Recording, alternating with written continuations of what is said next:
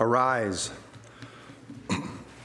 go to Zarephath, which belongs to Sidon, and dwell there. Behold, I have commanded a widow there to feed you. So he arose and went to Zarephath. And when he came to the gate of the city, behold, a widow was there gathering sticks. And he called to her and he said, Bring me a little water in a vessel that I may drink. And as she was going to bring it, he called to her and he said, Bring me a morsel of bread in your hand. And she said, As the Lord your God lives, I have nothing baked, only a handful of flour in a jar and a little oil in a jug. And now I am gathering a couple of sticks, that I may go in and prepare it for myself and my son, that we may eat it and die. And Elijah said to her, Do not fear. Go and do as you have said. But first, make me a little cake of it and bring it to me, and afterward make something for yourself and your son.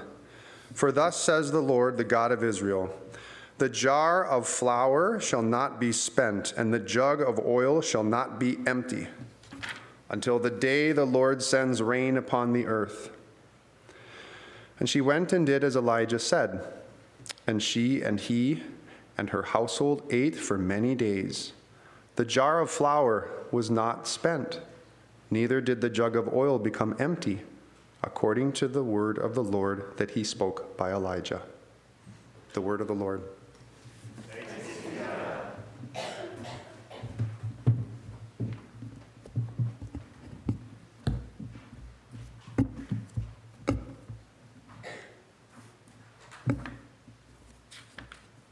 Our New Testament reading comes from the book of Revelation.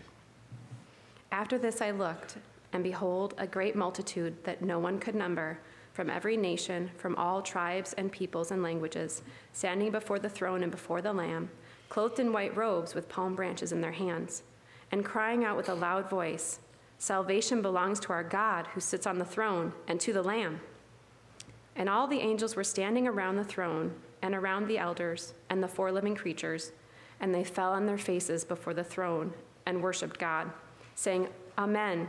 Blessing and glory and wisdom and thanksgiving and honor and power and might be to our God forever and ever. Amen. Then one of the elders addressed me, saying, Who are these, clothed in white robes, and from where have they come? I said to him, Sir, you know. And he said to me, These are the ones coming out of the great tribulation. They have washed their robes and made them white in the blood of the Lamb. Therefore they are before the throne of God and serve him day and night in his temple. And he who sits on the throne will shelter them with his presence. They shall hunger no more, neither thirst any more. The sun shall not strike them, nor any scorching heat. For the Lamb in the midst of the throne will be their shepherd, and he will guide them to springs of living water.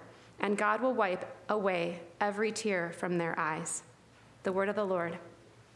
Thanks be to God. This is the gospel of our Lord Jesus Christ according to Matthew.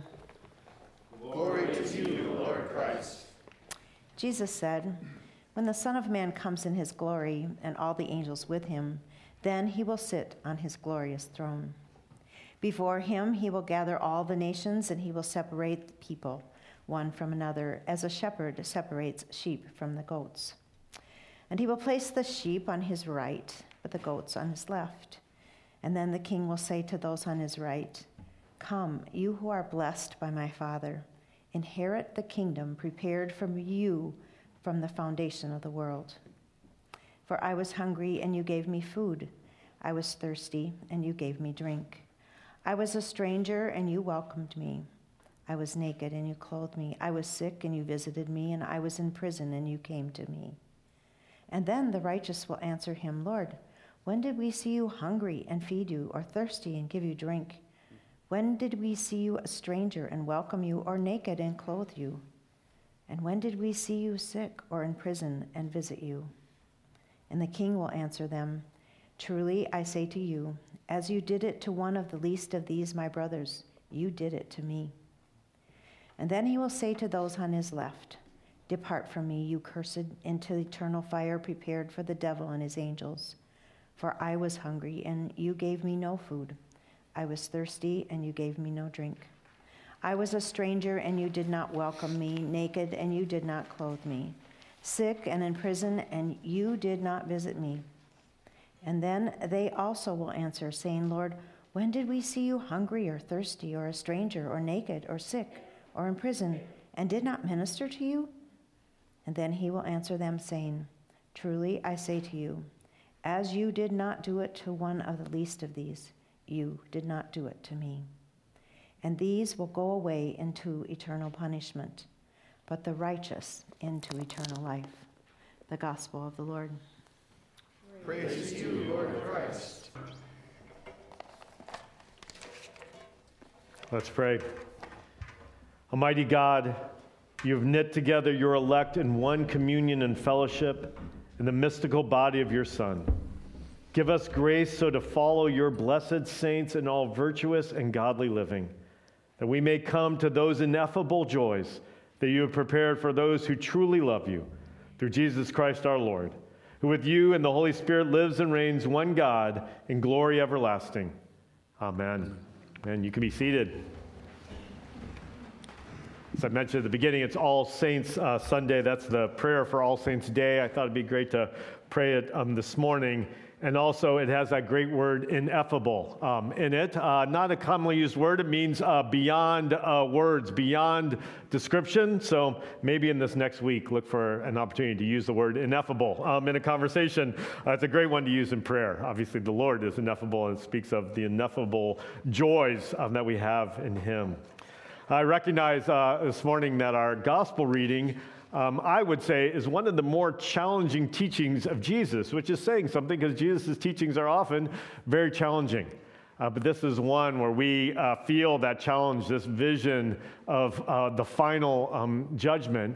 And perhaps you heard this morning and saw that the scripture or the sermon is around hospitality and generosity, and maybe you felt a little bit like, man, that's kind of an unhospitable reading, right? You have Jesus saying, "Depart from me, cursed," right? It doesn't seem very generous or very hospitable. But I would say a couple things to that. One is, of course, another one of our values is devotion to Scripture. We value Scripture as God's Word, and we shouldn't be surprised if God is speaking to us through His Word that we are challenged at times. For He is God, and we are not, and so we at times may be uncomfortable because we're being stretched by His Word. But I also want to suggest that this passage, I believe, captures just how important hospitality and generosity are. And I think sometimes those are traits that we may say, sure, those are good things. It's good to be hospitable. It's good to be generous. But, maybe that's especially for hospitality people and generous people. Maybe that's kind of an optional thing for followers of Christ. And then we read that teaching and we realize, oh no, we are all called to this. It's a really big deal to give out of what we've been given, to show generosity and hospitality to those around us. So our value of hospitality and generosity, and again, we're doing a sermon series on our values. This is how we describe this one. We have a place on our website where we kind of give little descriptions of each of our values. So I want to read the description that we have for this value. We say, we make God's love for all people known, especially the poor and marginalized, by practicing sacrificial giving and unconditional welcome through following Christ's example. So again, note, especially the poor and marginalized. And so as we talk about this value of hospitality and generosity, we're called to be hospitable and generous to all people, right? But again, we see in Jesus' teachings, right, throughout, we see in Jesus' actions that especially we're to be concerned for those who often aren't shown hospitality, for those who are often forgotten by our world, the poor, those on the fringes of society, those, again, who often are not seen. So certainly in this value, we are not saying that we shouldn't show hospitality to others. As a matter of fact, another one of our values is trusting in the abundance of God.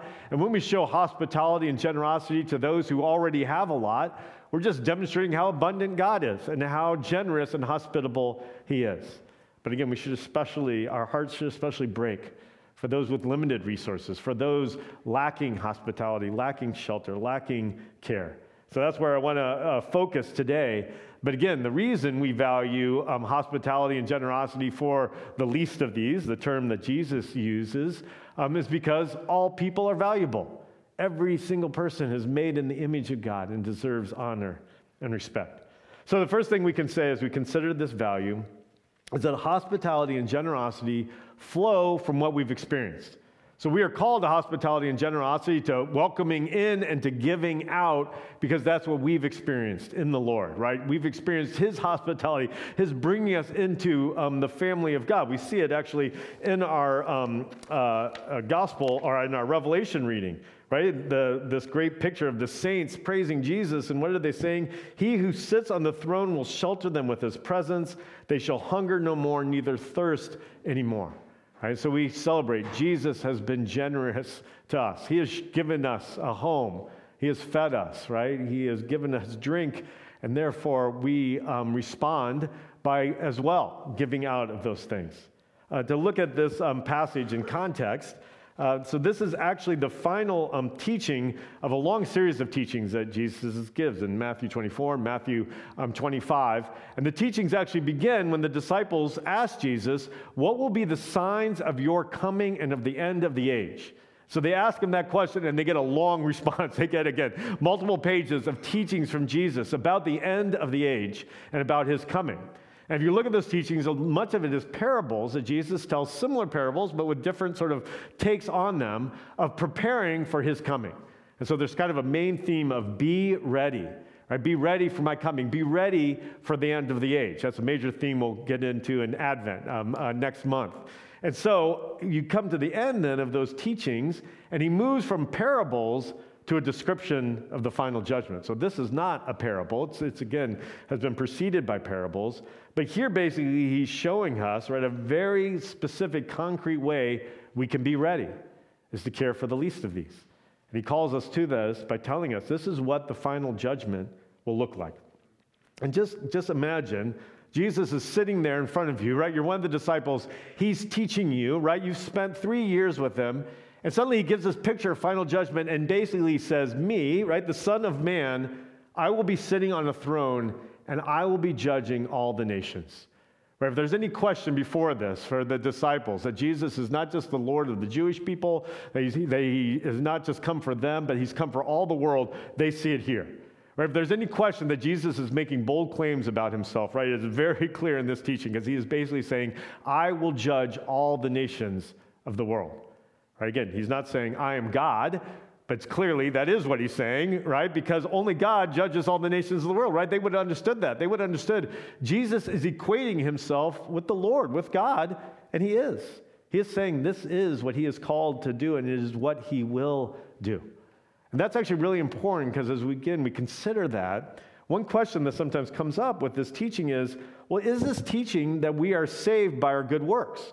Is this saying that a final judgment, right, the way we will, again, receive eternal life is by having done enough, by having cared enough for the poor? But that's where, again, we need to read this. This is for disciples. He is speaking to those who, again, accept this teaching that He is the Lord and judge. Right? To believe this teaching, you're saying, I believe that Jesus ultimately will be the one who judges all things. And so, again, there's an assumption of, I have put my faith in Him. I have trusted Jesus as the judge, and He is telling me, here's a question I'm going to ask you, right? We hear that, again, as the disciples first heard that. And so, again, this isn't contradicting the clear teaching of Scripture, right? That we are only saved through faith in Christ, right? Our good works cannot save us. Jesus came as our Messiah, as our Savior to save us. Right at the beginning of the Gospel of Matthew, and an angel is speaking to Joseph and telling him that he will, be the father of Jesus. Right? The angel says of Jesus, he comes to forgive His people from their sins. So right at the beginning of Matthew, it's clear Jesus is coming as the Savior. Right? We cannot save ourselves from our sins. We need a Savior. And this is actually the final extended teaching, the final sermon that Jesus gives in the Gospel of Matthew before He goes to the cross. Right? If we were saved by our own good works, right, He wouldn't need to go to the cross. Right? We need a Savior to pay for our sins. But again, we actually see here, and we see this in many places in Scripture, when you start to notice, you see it a lot, even in the book of Romans, that while the Scriptures are very clear, we are saved through faith in Christ, through His death and resurrection on our behalf, we are judged according to our actions. And so that's kind of sobering, right? Of course, we plead the blood of Jesus, right? We know it's through His shed blood for us we're saved. But there is, again and again, a warning, just a teaching of you will have to answer for what you've done. And here we see that moment, right? But again, the hospitality, the generosity, the mercy that we are called to flows out of what we have received in Christ. And so, again, that comes out very clearly in this, right? You've received these things from me, therefore give them out to others, right? May it flow out of what you've received. Just a couple more things on that. One, again, I think this passage from James is clarifying in that regard, right? Where James says, "What good is it, my brothers, if someone says he has faith but does not have works? Can that faith save him? If a brother or sister is poorly clothed and lacking in daily food, and one of you says to them, 'Go in peace, be warm and well filled,' without giving them the things needed for the body, what good is that? So also, faith by itself, if it does not have works, is dead." All right, so we have received grace, we have received mercy. Out of that should flow grace and mercy. And Jesus even says, right, to those that, again, the sheep, right, he says, "Righteous ones, blessed by my Father." There's an acknowledgement, you have received much, right? You have received righteousness from the Lord. And so live that out. Now, that does not mean, right, that it's only those who have received from the Lord, only those who have put their faith in Christ that show generosity and hospitality. We know that's not true, right? Matter of fact, I'm sure all of us have examples of sacrificial giving, sacrificial hospitality and generosity that maybe we have received and we know others have received from those who don't know Christ. Again, that's a part of common grace, right? As many demonstrate the love of Jesus, even if they don't know him. And we also know there's blessings for them in that. In the book of Proverbs, it says this: "Who is ever generous to the poor lends to the Lord, and he will repay them for their deeds." Right? And so there's a blessing that comes in giving and sharing for all people, right? And I'll say more about that. But again, we also hold true, right, that it's only through Christ, through his name, right, and through faith in him that we may be saved. So again, there's a receiving and a giving. And it should just naturally happen that, of course, we give out of what we've received, but just in case Jesus gives us this teaching, right? Just in case it's not clear, this teaching makes it very clear. The second thing we can say is that we see in this passage is that hospitality and generosity are seen in simple acts. What does he say? Right? When you fed someone, you fed me. When you provided someone, right, that was thirsty, when you gave them drink, right, you did that for me. You welcomed me when you welcomed strangers. You clothed me when you clothed someone who was naked, right? You visited me when you visited someone in prison. Do you hear the simplicity of that? Right? You just gave someone something to eat. You just welcomed them in, and you were blessing me. He does not say, when you miraculously healed someone, you healed me. He doesn't say when you developed a cost-effective way, right, to feed the hungry, right? When you dealt with the injustice in the prison system, right? When you didn't just give someone a fish, but you taught them to fish, right? He doesn't say that. Now, again, all those things we would say are very important, right? And we celebrate those things. So I'm not saying that sarcastically, because, again, we love that there are those who have given their lives to work towards justice. We love those who remind us, right? We don't just give out food, right? We encourage people and we equip people. All that's very important, and all of it's very biblical. Yet this moment, right, in this moment, Jesus is just saying, did you just give someone a drink of water? Did you just give them food? Right? The simple act of mercy, right? That's the first step to dealing with, systematic injustices and dealing with huge problems, is are you responding to the person right in front of you? Are you seeing them as a person made in the image of God? Are you showing love to them? And I'm actually struck, right, when you hear stories or read, sort of the history of people who've done sort of big things, right, for the poor and for the least of these. And again, we celebrate, right, the amazing things that have been done, and many times in the name of the Lord, right? But when you hear those stories, often it starts with an initial act of mercy. Right? If you're familiar with Brian Stevenson, he wrote a great book called Just Mercy. There was a movie made of it, a lawyer who's done, again, great things in advocating for those who have been unjustly convicted of crimes, right? He's helped overturn a number of false convictions of people on death row. And so he's saved lives for those who were given the death penalty and later were able to show that they were, again, unjustly convicted of these crimes. Right? But it began, right, his work, which again has had huge implications on the prison system, it began with him visiting one prisoner in prison and hearing their story, Walter McMillan. right, as a brand new lawyer, right? He met with him. He heard his story. He believed him when he, shared things that were not done right in his case. And again, it led to huge implications. And I think it's important to note this, as often I think we can feel overwhelmed, right? When we think of the need, we can actually be paralyzed sometimes by the need we see because we can think, what can I do, right? What difference can I make, for prisoners? What difference can I make for those who are hungry, those without resources? And again, there are differences we can make. But how good to keep in mind, right? Jesus' call is just respond to the need right in front of you. Here's a first step. I mean, it's striking that he even says, whatever you did for one of these, right? He's not even saying you have to do it for a lot. Now, again, the more, the better, right? But Jesus is just saying, just for the one, respond in love and mercy.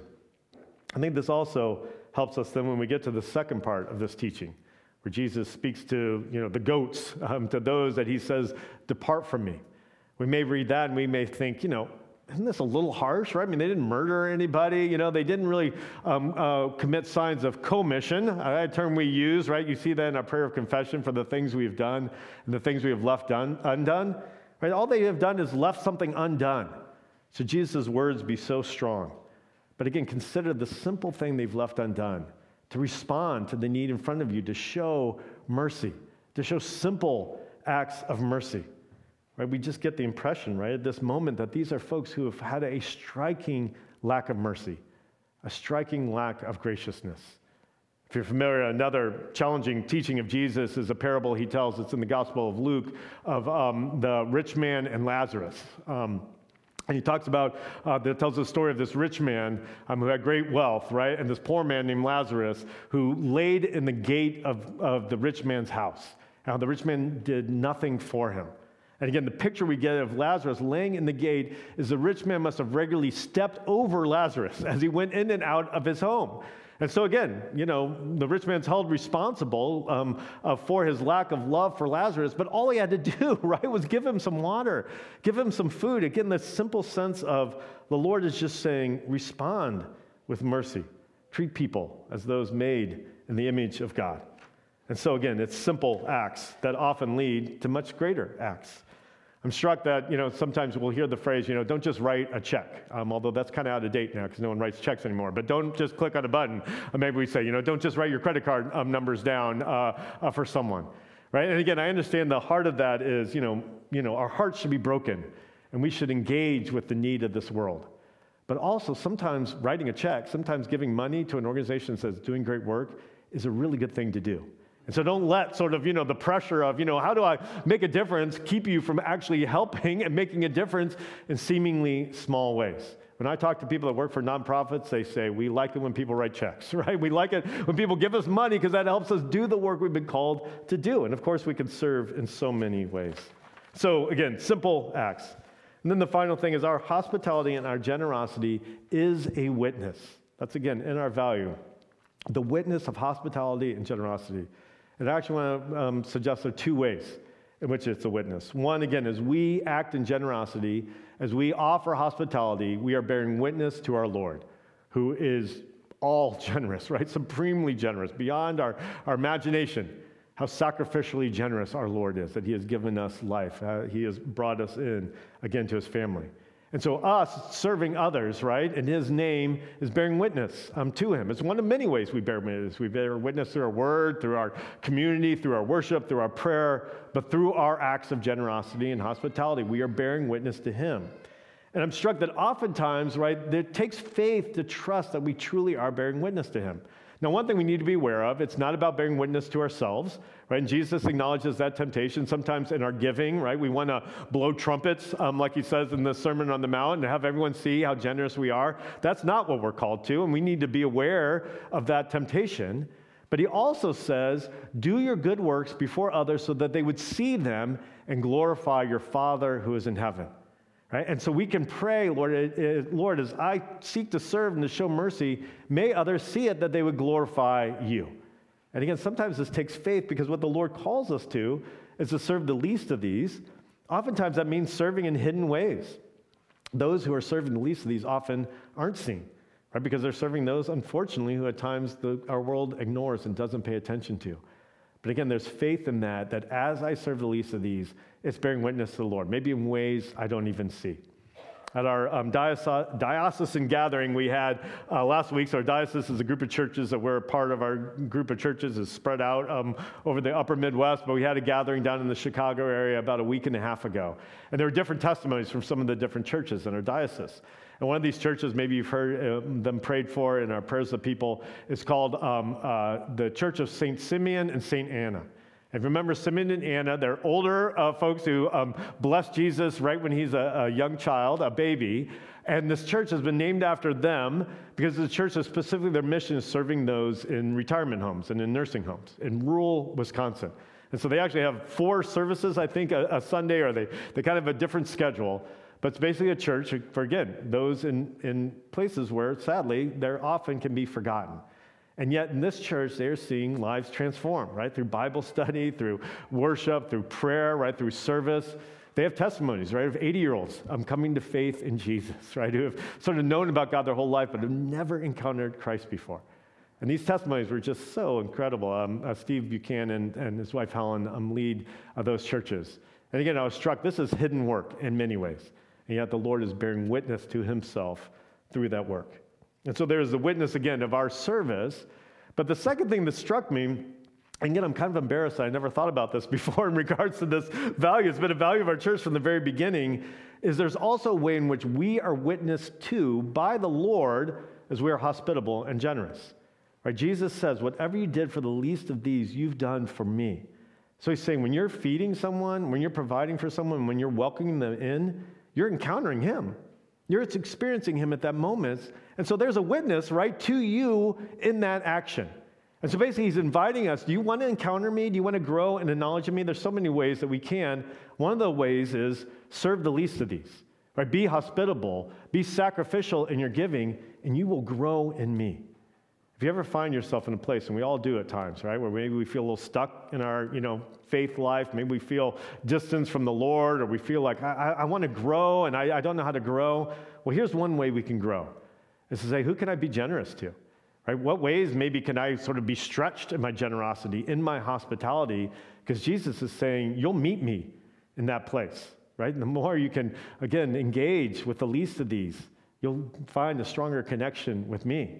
Right? If the way we're using our finances is in no way representative of our faith, right? If that's not seen in our finances, and that's something we can address, actually, that will lead to great blessings and lead to us being witnessed to by those very acts of generosity and hospitality, right? And again, this is true for those who know the Lord, and I believe it's true for those who don't know the Lord. In serving others, they actually experiencing him, and we can pray that their eyes would be open to the gift it is, to the gift of eternal life that comes through Christ.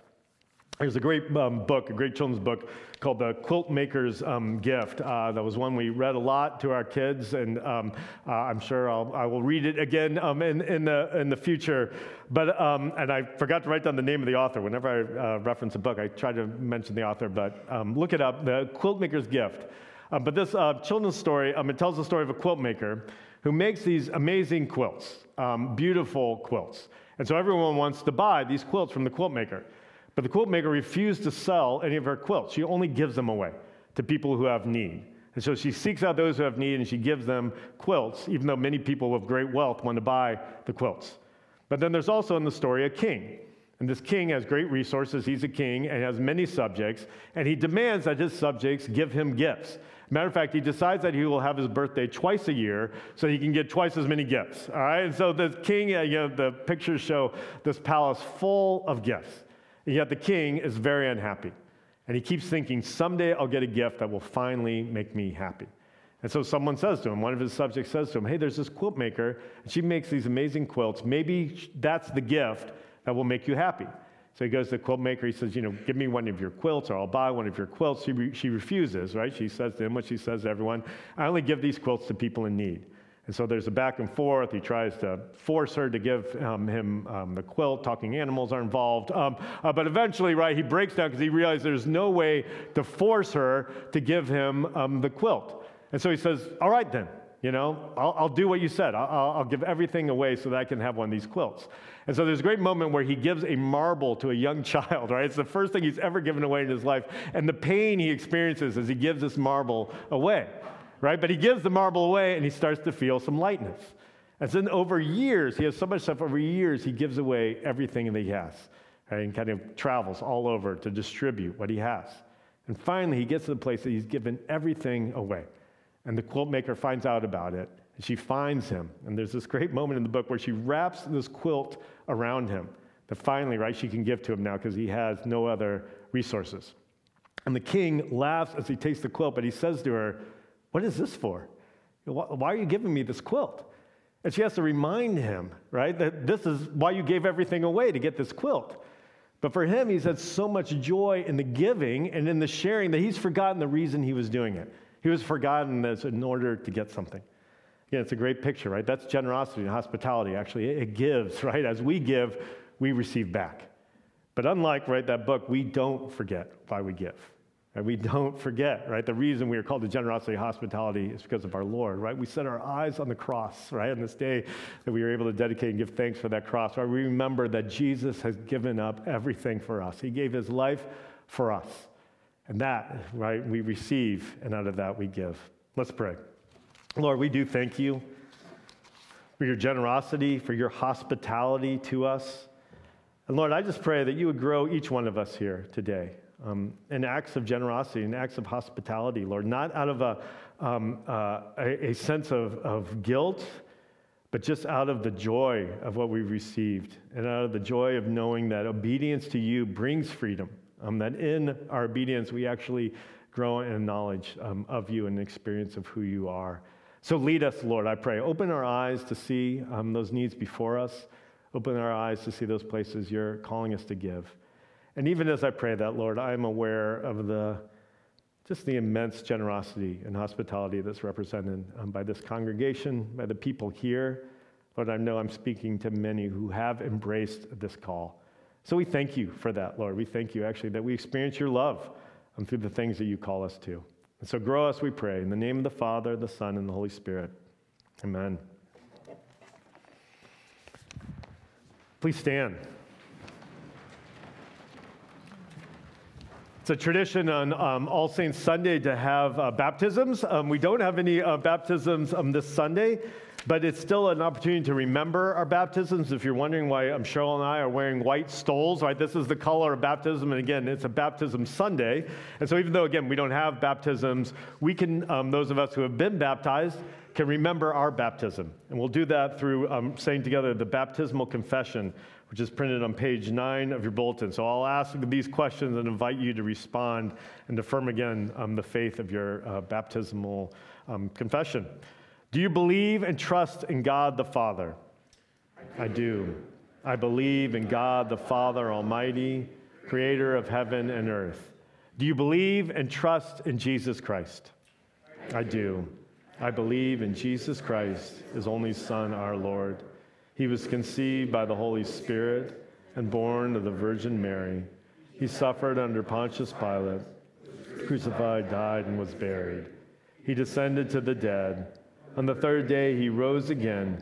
He ascended into heaven and is seated at the right hand of the Father.